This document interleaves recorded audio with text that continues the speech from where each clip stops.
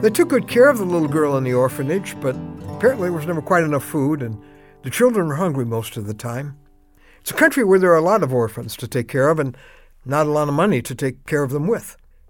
We heard recently about the couple who adopted this little 4-year-old girl. That's who I was talking about. We heard their story of how in their first weeks of having that girl as part of their family, she has, in their words, been eating everything in sight. Eating, in fact, until she makes herself sick. It's pretty heartbreaking to think of how fearful she must be of never having enough to eat. Well, Mom and Dad had an idea. They make sure that she has a slice of bread she can hold on to whenever she wants to. And you know what? That's helped a lot. Well, I'm Ron Hutchcraft, and I want to have a word with you today about the bread for tomorrow. A child who, because of her past experiences, fears that she won't have what she needs, and now she's finding a new security. What she's going to need in the future is already in her hands.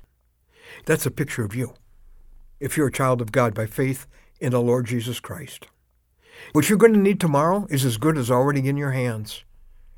Your Heavenly Father promised many places in the Bible, including our word for today from the Word of God, that would be the case. Here are the familiar and comforting words of Psalm 23, verse 1, maybe just the promise you need right now. The Lord is my shepherd.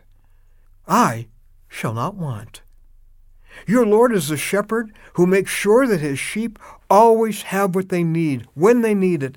Since he knows all of your needs, I think it's safe for you to say, the Lord is my shepherd.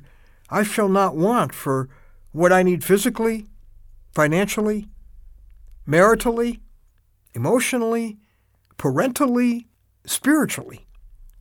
Many times there was something I thought I should have that he didn't give me, because as I now know, it would have not been for my good. I was wrong about what I needed.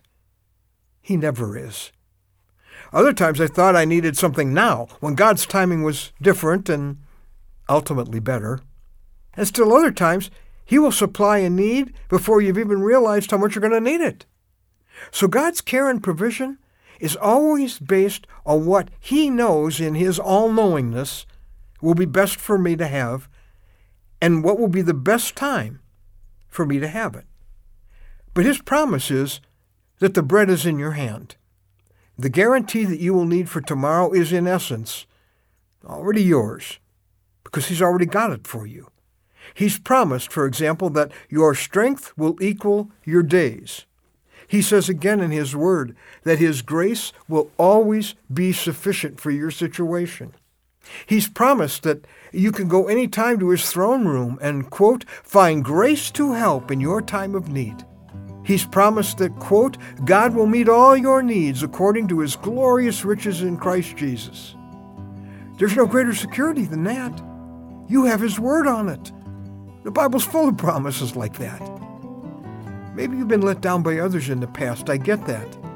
And maybe you're often anxious about whether you'll have what you need and if you'll have it when you need it.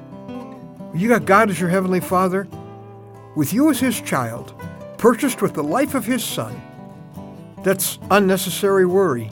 Remember the hymn that says, oh, what needless pain we bear, all what peace we often forfeit, all because we do not carry everything to him in prayer?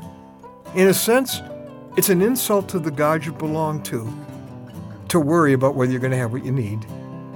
You are living with the greatest security in the world. You are literally living from hand to mouth, from his hand to your mouth.